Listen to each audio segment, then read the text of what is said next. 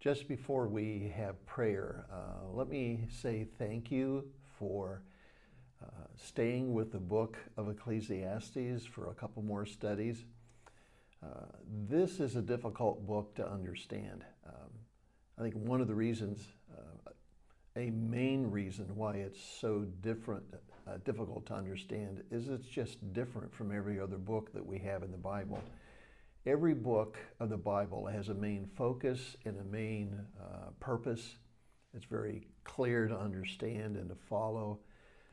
When we come to the book of Ecclesiastes, we have two voices, really speaking. We have two speakers actually talking to us. Voice number one, Solomon is telling us about life under the sun or under heaven. And as he talks, we hear him speaking, he's thinking, he's reasoning, he's making conclusions, just like people who live their lives without God. God is completely dismissed. He is not a part of the picture, part of their process. And as he makes these observations and he's writing about it, he's telling us what life looks like when there is no God. What life, when people are looking at it, what they're thinking, how they're feeling, their conclusions about what they see and how they feel. And the conclusions are always the same. Life is just filled with despair and drudgery and meaningless. Life is not reliable. It's not helpful. God is not helpful. He's not reliable. And this total despair, that's voice number one as people look at life and they think about what they see, what they have to live with. That's the same conclusion over and over again. It's really a book of despair if all you hear is voice number one. In voice number two, Solomon again is speaking, but then he begins to add these statements that there is a God and he is with men.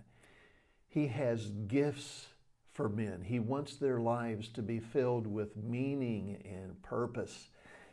He wants them to be able to enjoy life. In fact, the first time that we see this phrase on our study today, he will talk about the joy of his heart, the joy that people can have in their hearts because God is with them and caring for them and they're walking with him. And as we listen to these two things, these two voices, when we come to chapters 5 and 6 this week and next week, we come to the conclusion of the first half.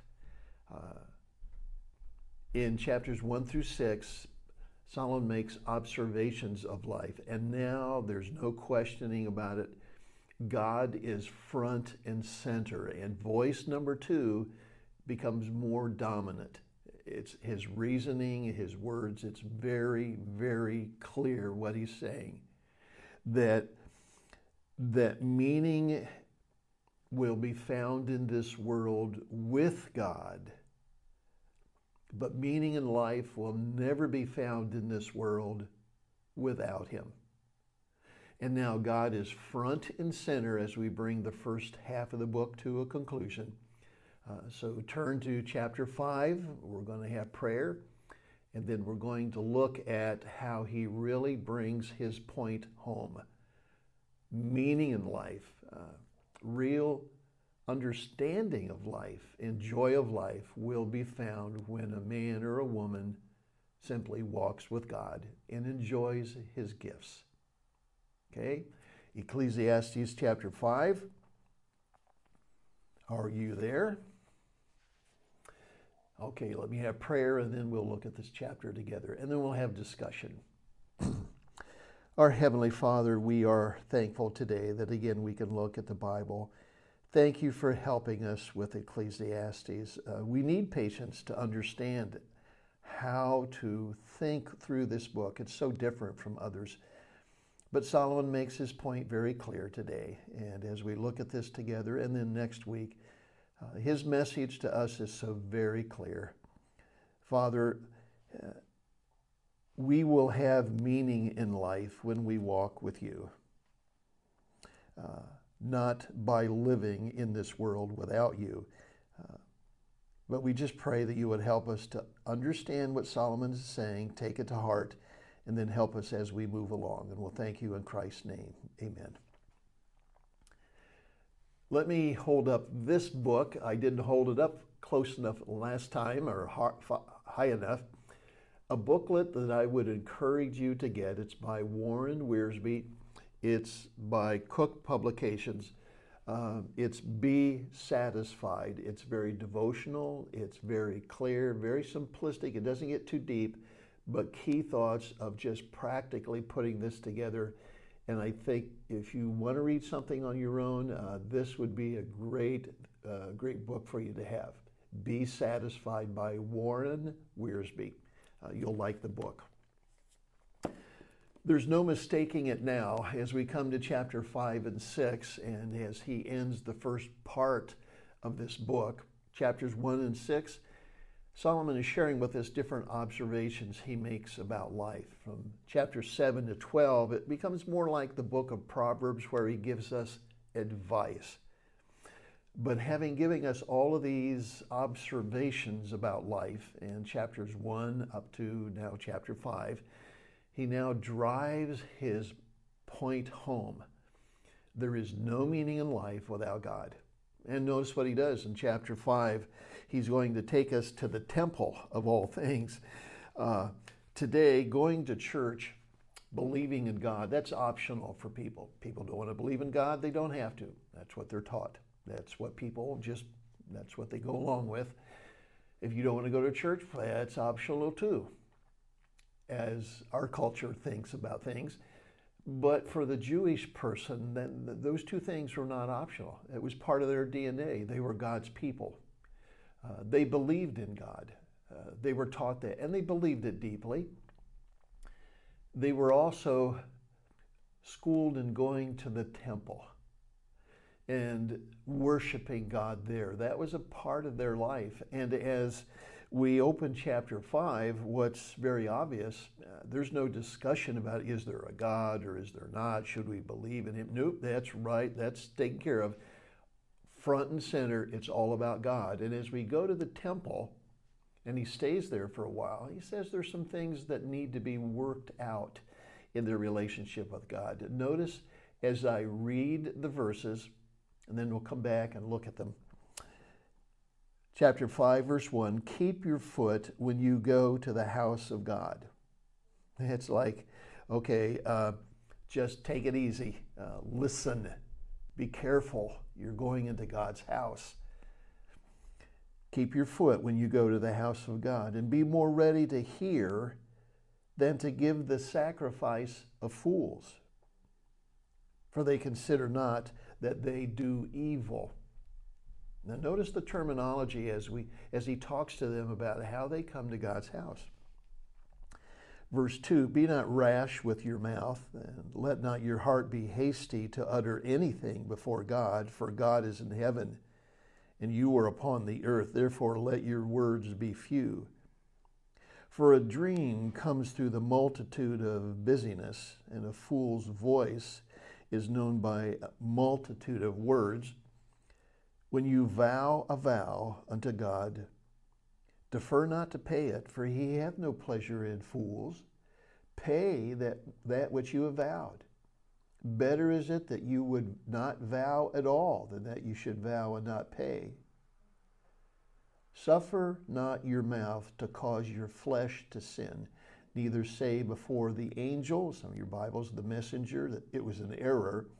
Wherefore, why should God be angry at your voice and destroy the work of your hands? For in the multitude of dreams and many words, there are also different vanities. Fear God. Now he's talking about their coming to the temple in Jerusalem, and he's talking about not only their approach, how they come, being there, prayers, making vows to God, things that were key for their religion in their personal life with God, But notice as I go through here again, just notice how many phrases let us know that there's something that's not right here. In verse 1, the sacrifice of fools, doing evil, the last part of verse 1. Verse 2, being rash with their mouth, hasty to speak. Let your words be few. Verse 4, or again verse 3, fools, the fool's voice. In verse 4, he has no pleasure in fools. Verse 5, don't allow your mouth to cause your flesh to sin. It's these repeated negative phrases let us know that there's something that's not right here. They are going to the temple. They are, in a sense, going through motions, but there are in different ways. There is a repair of their worship that needs to be addressed. And that's what he's talking about here. God is front and center. When you come to the house of God, you need to come properly. And so we want to work our way through this as we see about what he does.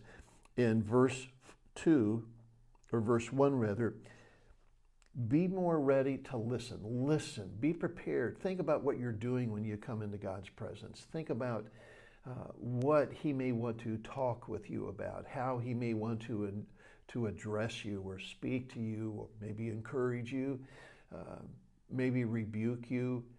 But you need to be thinking about the position that you put yourself in when you come to God's house.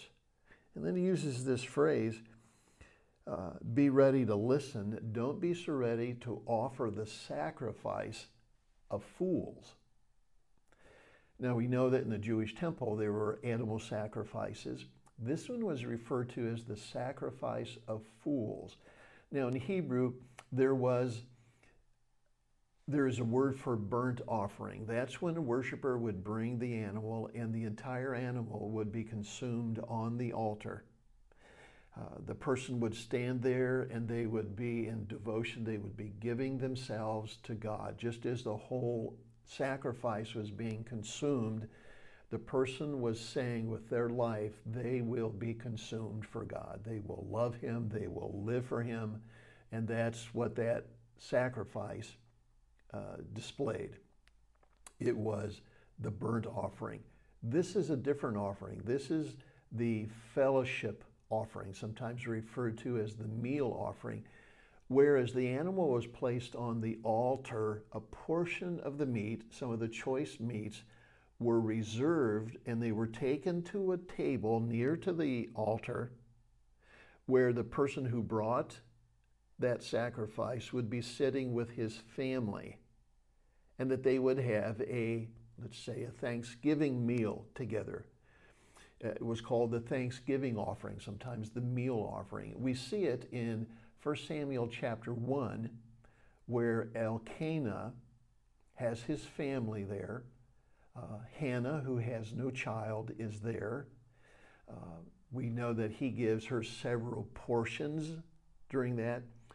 Peninnah, his other wife, not such a pleasant lady, who is there, but they are having their meal offering.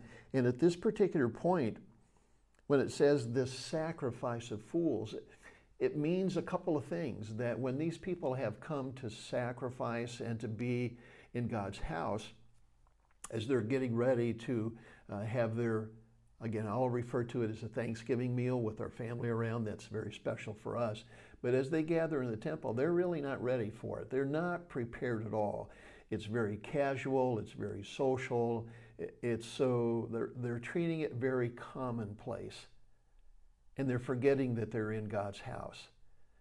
And God really is not pleased that he is being neglected, that he is not being honored the way that he should be when they gather in the temple of all places for this meal.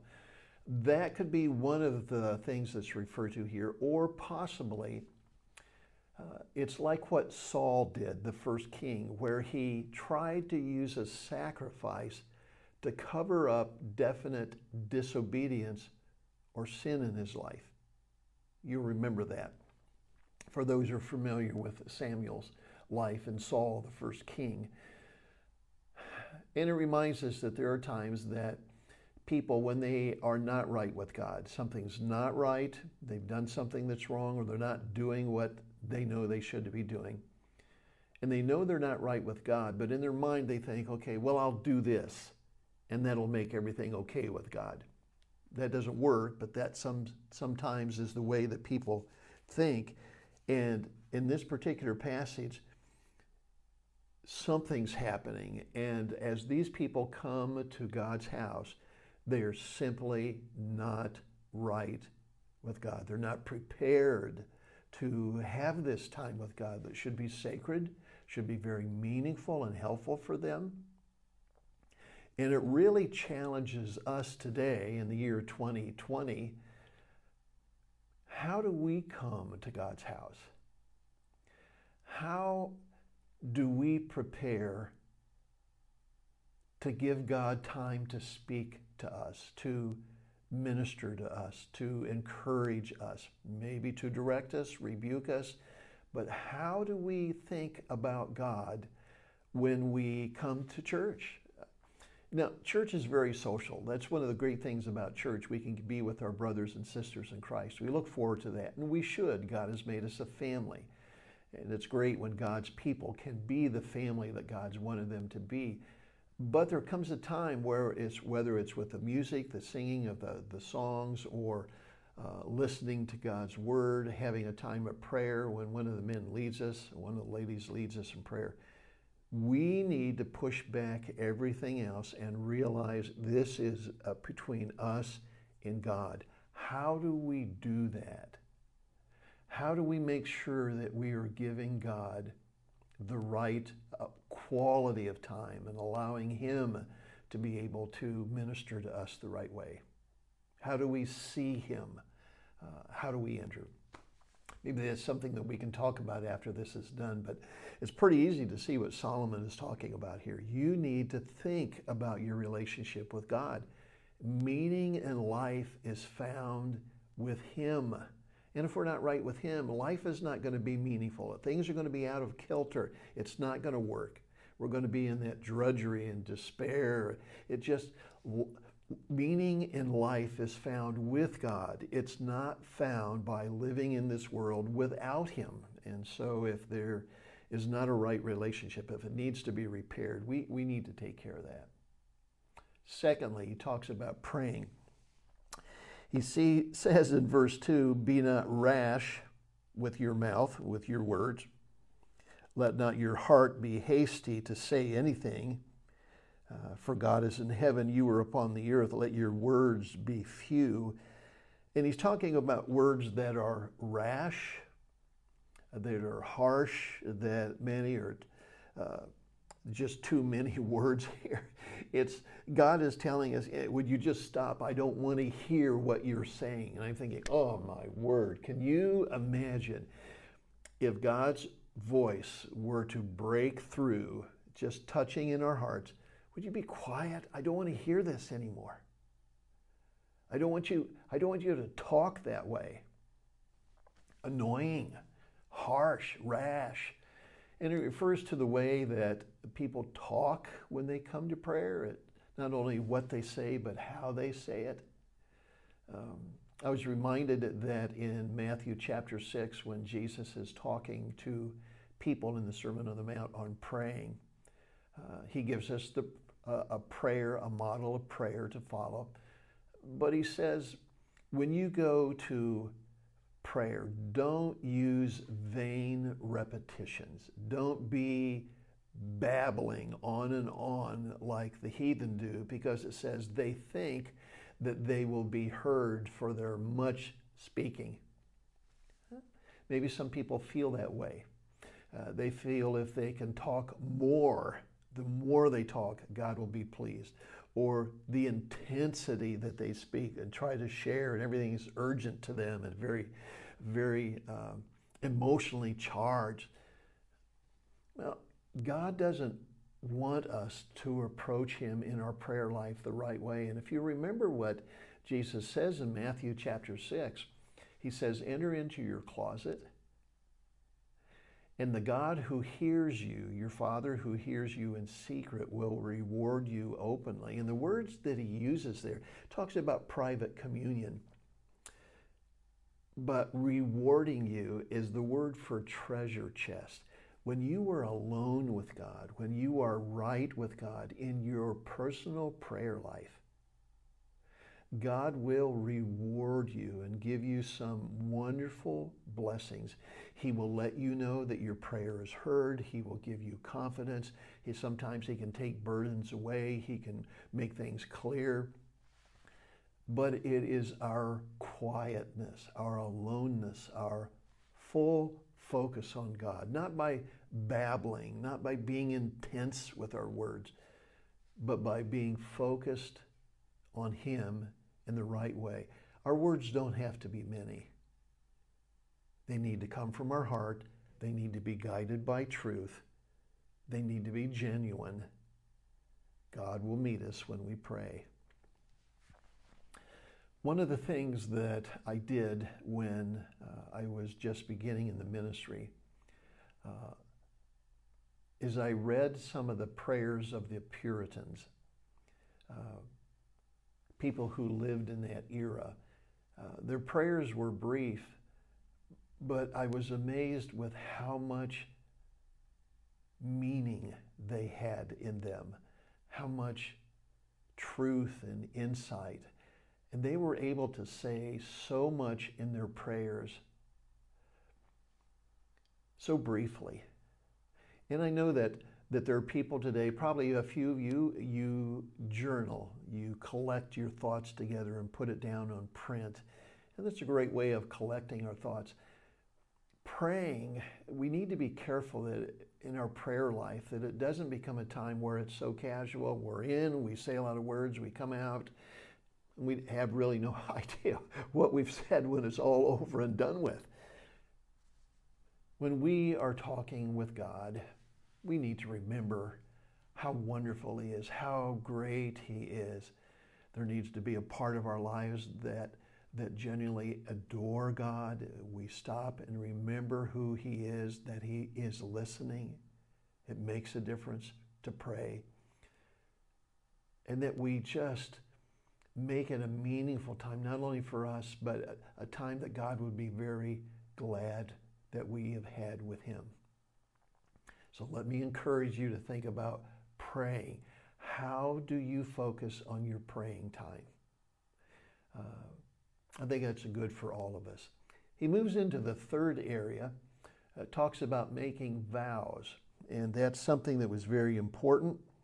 Let me read this in verse 3. For a dream cometh through the multitude of busyness, and a fool's voice is known by the multitude of words, going back through praying and things like that.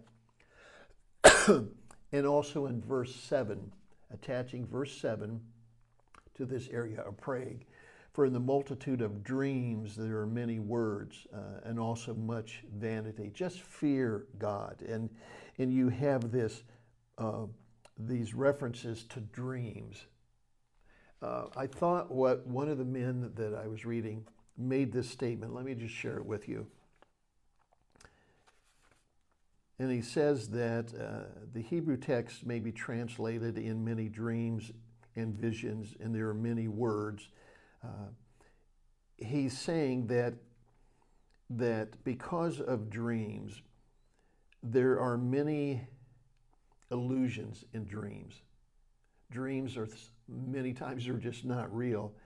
And he says the point is that people are prone to carry their illusions with them into their worship. And they can carry their illusions into them when they talk without thinking. If a vow is made this way, or prayer is being made this way, the worshiper is treading on dangerous ground. The remedy, you learn to fear God and worship him. And what he's saying is that there are times where we speak, and our words are no more than our dreams. They're just filled with illusions, things that are not real. We need to think about what we're saying. Let's go back to the vows now. Sorry for being interrupted there. Vows were times where people promised to God that they would do things. Because there was a great harvest, God, I will do this. Because you helped bring my family member through illness, God, thank you, I will do this. Because you helped us in a moment of crisis, God, now we will do this. We see the nation of Israel doing this often when God had cared for them and helped them with a serious battle or difficulty. So vows were a way of saying, God, I want to thank you. Or, God, you've blessed me so much, I will live for you. Sometimes you could make what's called the Nazirite vow in the book of Numbers. You could live for God, devote yourself entirely to Him for 6 months, for a short period of time. Samuel, you remember, Hannah said, God, if you give me a child, I will raise him for you all his life. He will live for you all his life. That was a Nazirite vow, and Samuel did that, of course. But what he's talking about here is people who have made vows and they're not following through. And that's not a good thing. Verse 4, when you make a vow unto God, you better pay it. He has no pleasure in fools. Pay what you have vowed. Don't come to the place where your walk with God is just words that have no meaning or no commitment, no follow through. Yeah, I will do this. I'm going to do this. I'm going to read my Bible. I'm going to do this. God, I'm going to promise you I'm going to do this with my life, and then not follow through with it. Verse 5, better is it that you should have not vowed than you should vow and not pay. Now watch verse 6. Suffer not your mouth to cause your flesh to sin, neither say before the angel, that's what my Bible has, messenger. Messenger and angel in Hebrew are the same word. Think of it as a messenger, that when the messenger comes, that you would tell the messenger it was an error. Here's what he's saying. There were priests who, when they were serving people in the temple, they would hear these vows. They would go back to the person and say, have you fulfilled your vow? Maybe it was a vow for money. Are you going now to give God that gift? Have you done this with your life? Whatever the vow was, have you done it? And hold people accountable. And it says when the priest would come to check on your vow, don't tell him you made a mistake. Don't do that, because the rest of the verse says, why should God be angry at what you're saying? You made a vow and now you're backing out of it. Now you made a vow and now you're saying, well, I didn't really mean it, or I didn't understand what I was saying. Don't even go there, because why should God destroy the work of your hands? Vows were very important, not because of what the person was saying or even intending, but the meaning, the weight of importance. This was a vow made to God, the creator of all heaven and earth, the one who has been caring for them. And what he's saying here very clearly, your words need to be honored. Your life needs to be honoring to God. God who, when you come to his house, you need to be aware of who God is and reverence him in the right way. When you're praying with him, praying to him, don't just be rattling off at the mouth. Be thoughtful. Be intentional. Be truthful. Let your words be shaped by God's truth. And again, if you make promises to God, honor them. When people today, as a pastor, I've seen it over the years, it's the same today as it's always been. If you're sick, if a person is really sick and they're scared, God, if you will just make me better, I will promise to do this. Sometimes people follow through, sometimes they don't. God, our marriage is on the rocks. Our son or our daughter is having difficulty in this. If you'll just do this, I will do this. Well, I understand what's being said. And I understand, and God understands what's happening in our hearts. We just want these needs to be cared for. But when we are making a vow, we really need to understand what we're doing, and we need to handle ourselves in the right way. And as this comes, as chapter 5 begins, as this material comes to the people of Israel, his readers, God is front and center. There's no hiding it. And he's saying there's no meaning in life if a person is not right with God. Meaning in life is found by walking with God. There will never be meaning and satisfaction in life if God is not being honored the right way. The message is really very clear. And it's this other voice that we hear in the book of Ecclesiastes now in chapter 5, the first part of it, the second part of it, and then in chapter 6, it's all about God. You have to understand there's no meaning in life without God, period. Bring God into the picture. Care for him the right way, and life will just fit together well. Okay, well, we move now to the second part of this chapter, and we'll come back and discuss some of these things later. But let's notice in chapter 5, verse 10, he moves on to the second subject of this chapter, and it helps us to see how people think about finances.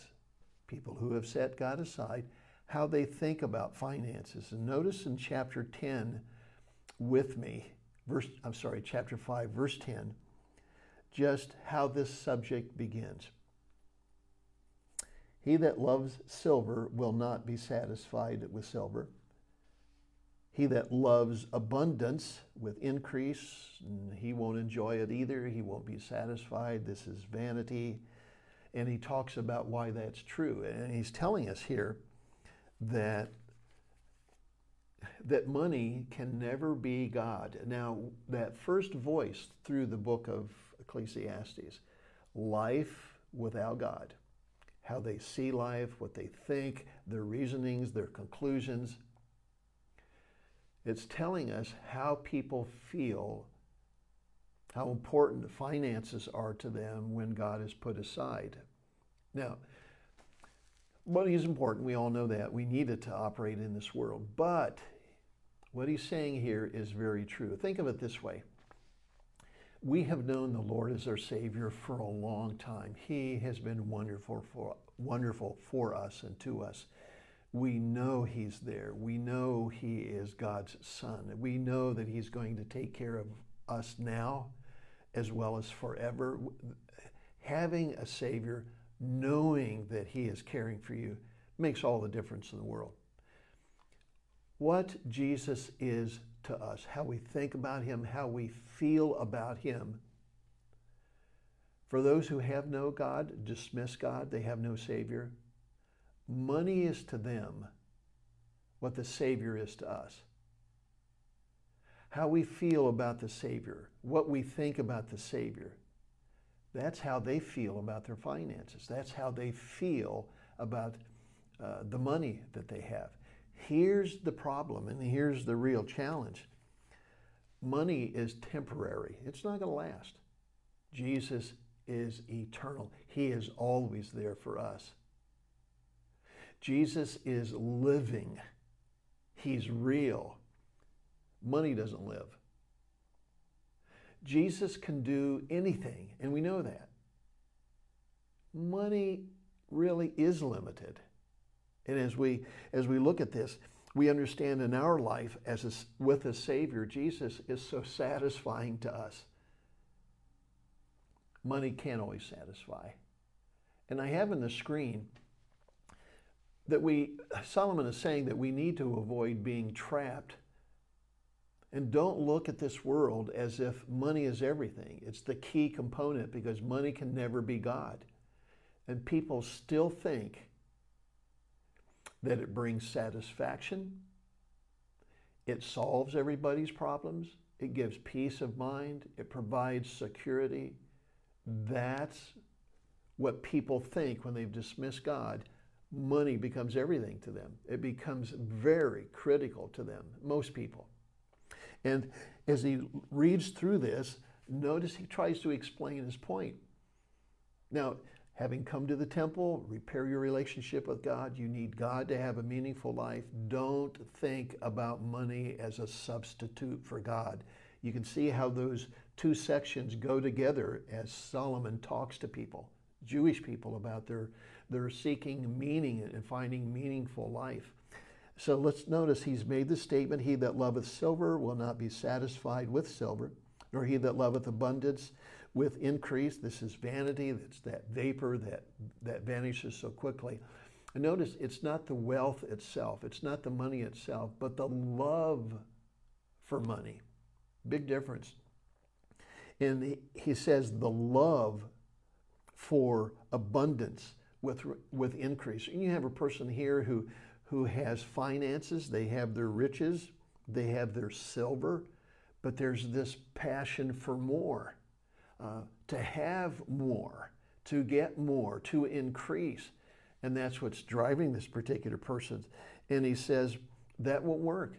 Person who has that kind of outlook on life, that kind of grasping and wanting for more, will never be satisfied. And remember what he's been saying too, learn to be satisfied with the gifts that God gives you. No matter what you have, no matter how little you think you may have, be satisfied with what God gives you. Enjoy the riches that God gives, as opposed to this person who's reaching out for more and more and more, or thinks that they need more and more and more. Notice what he says in verse 11. When your goods increase, they are also increased that eat them. Now he's making a point here. True or false? Money has a way of disappearing. Yeah, it's true, isn't it? You get a little extra money somewhere you didn't expect it. This is great, and then all of a sudden you think, this is wonderful, I might be able to do this or that, and all of a sudden an appliance needs to be replaced, or the kids need something, or you need to go to the doctor, or car repair, whatever it is. Money has a way of disappearing pretty quickly.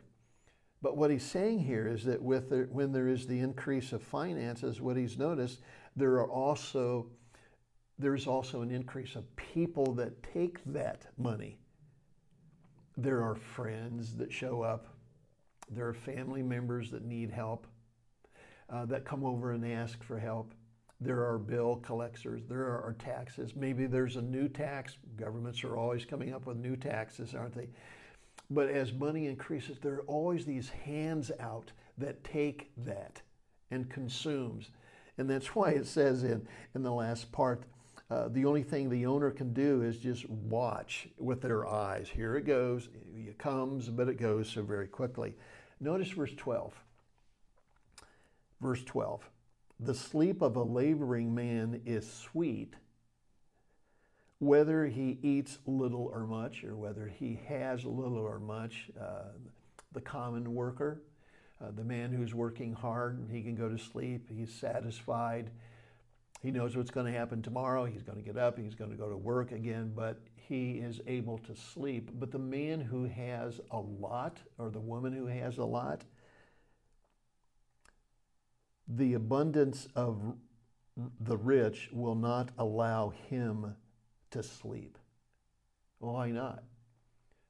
Well, he's worried, how am I going to take care of this? How can I keep it from other people getting it? How can I make sure that I don't lose this? How can I do this? How can I get more?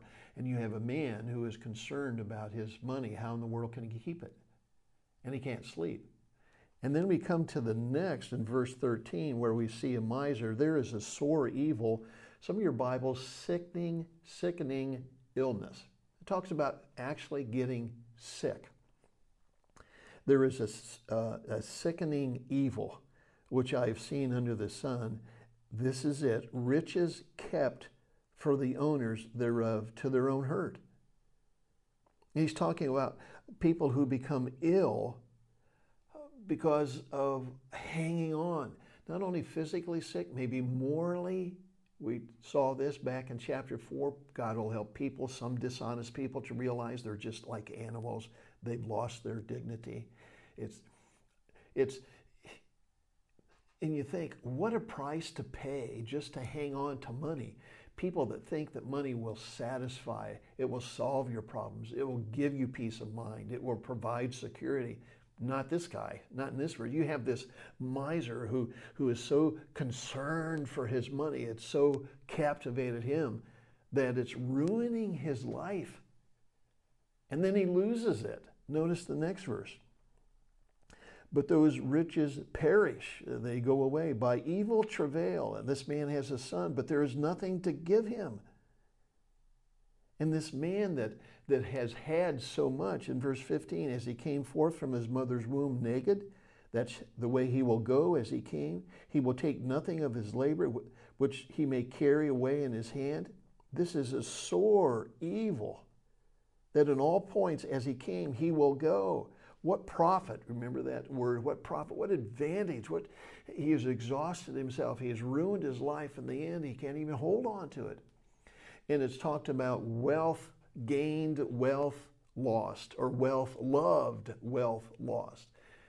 And that's why he's making it very clear. Money can never be a substitute for God. It just won't work. And you and I know that there are people who live with this fantasy that if their lives, if they could just have more, their lives would completely change. It would be better if they had just a little bit more. And they know that. That's how they think. That's how their life is shaped, and they carry this around with them. But Solomon's observation says it's not that way at all. But now we come to a turning point. This is so clear. Catch this. Notice what he says in verses 18 to the end of the chapter. He says, look at this. Look at the life that God gives. And in verse 18, behold is your turning point. Not the man who has hoarded everything and who has had it all, but he really hasn't had anything. He says, notice, behold, complete change. This is what I have seen. Notice what I have seen. This is the life that God can give in verse 18. Behold, that which I have seen, it is good, it is beautiful for people to be able to eat and to drink, to enjoy the good of his work that he takes under the sun all the days of his life that God gives him. This is God's gift. This is his portion. Look, there are people who are enjoying life because they have God. They realize that what they have is what God's given to them. God's gifts. Good, it's pleasant, it's beautiful. And you have people who are settled down and enjoying life. I'm going back in my mind to Psalm 128. We looked at that. This is the way God blesses the man in his home and takes care of things. And we saw that. And he's saying that here in the same way. Notice verse 19, every man also to whom God has given riches and wealth and has given him the power to enjoy it, to take his portion, to rejoice in his labor. This is a gift of God. Having finances, having substance, and the ability to enjoy it are two different things. God will enable men to enjoy what they have, whether it's little or much. God will do that. If a man is walking with God, if a woman is walking with God, content, thankful for what God has given to them, if they can enjoy what they have now, not just thinking, well, life is something that I'll have in the future when I have a little bit more. No, enjoy what you have now. God will help that man. God will help that person to have true meaning in life. Notice how the chapter closes. For he will not remember the days of his life. He will not remember the days of his life, because God answers him in the joy of his heart. That phrase, the first time we've seen it, joy in his heart. We have a man and woman, they have a great life, their heart is filled, and what he's simply saying is that this person doesn't spend time thinking back over life, whether it was hard and good, because they are so satisfied with what they have now. And he's making an incredible contrast between this person who was discussed earlier, who has everything, holding on to it, it's controlling him. He doesn't have anything. Not really. But the people that realize that what God has given them are gifts, really gifts, and that God is there to help them, to give them an attractive life, a good life, a joyful life, that he can care for them. Enjoy what you have now. The greatest treasures you have are the simplest pleasures that you find in your home. And he's now said that over and over again. Here's what you need to be careful for. Me too. There is a temptation sometimes for men and women. I'll start with the men. Men, they may think, if I had his job, it would be better for me. My life would be better. Everything would be better if I had his job. If I had his opportunities. If I had been raised in his family, it would be better for me. It's easy to go down if I had his kids, things would be better. A lady may think, well, if I had her life, my life would be better. If I had her personality, my life would be better. If I had her opportunities, my life would be better. If I had her kids, if I had that husband, things would be better. Nah, guys, gals, let's never go there. That's just not the way it works. Solomon is saying, look at the life that God gives. He can fill a person's life with beauty and attractiveness, joy in life, joy for living. Learn to live with what you have now. Slow down, enjoy God's gifts. And it's really very clear what he's saying here. Walk with God and he'll take care of you. And you will have meaning in life, period. Okay? I want to stop right there so we can have our discussion. Our time is gone for this one. Chapter 6 will continue this wonderful theme as he drives his point home. Meaning in life is found with God.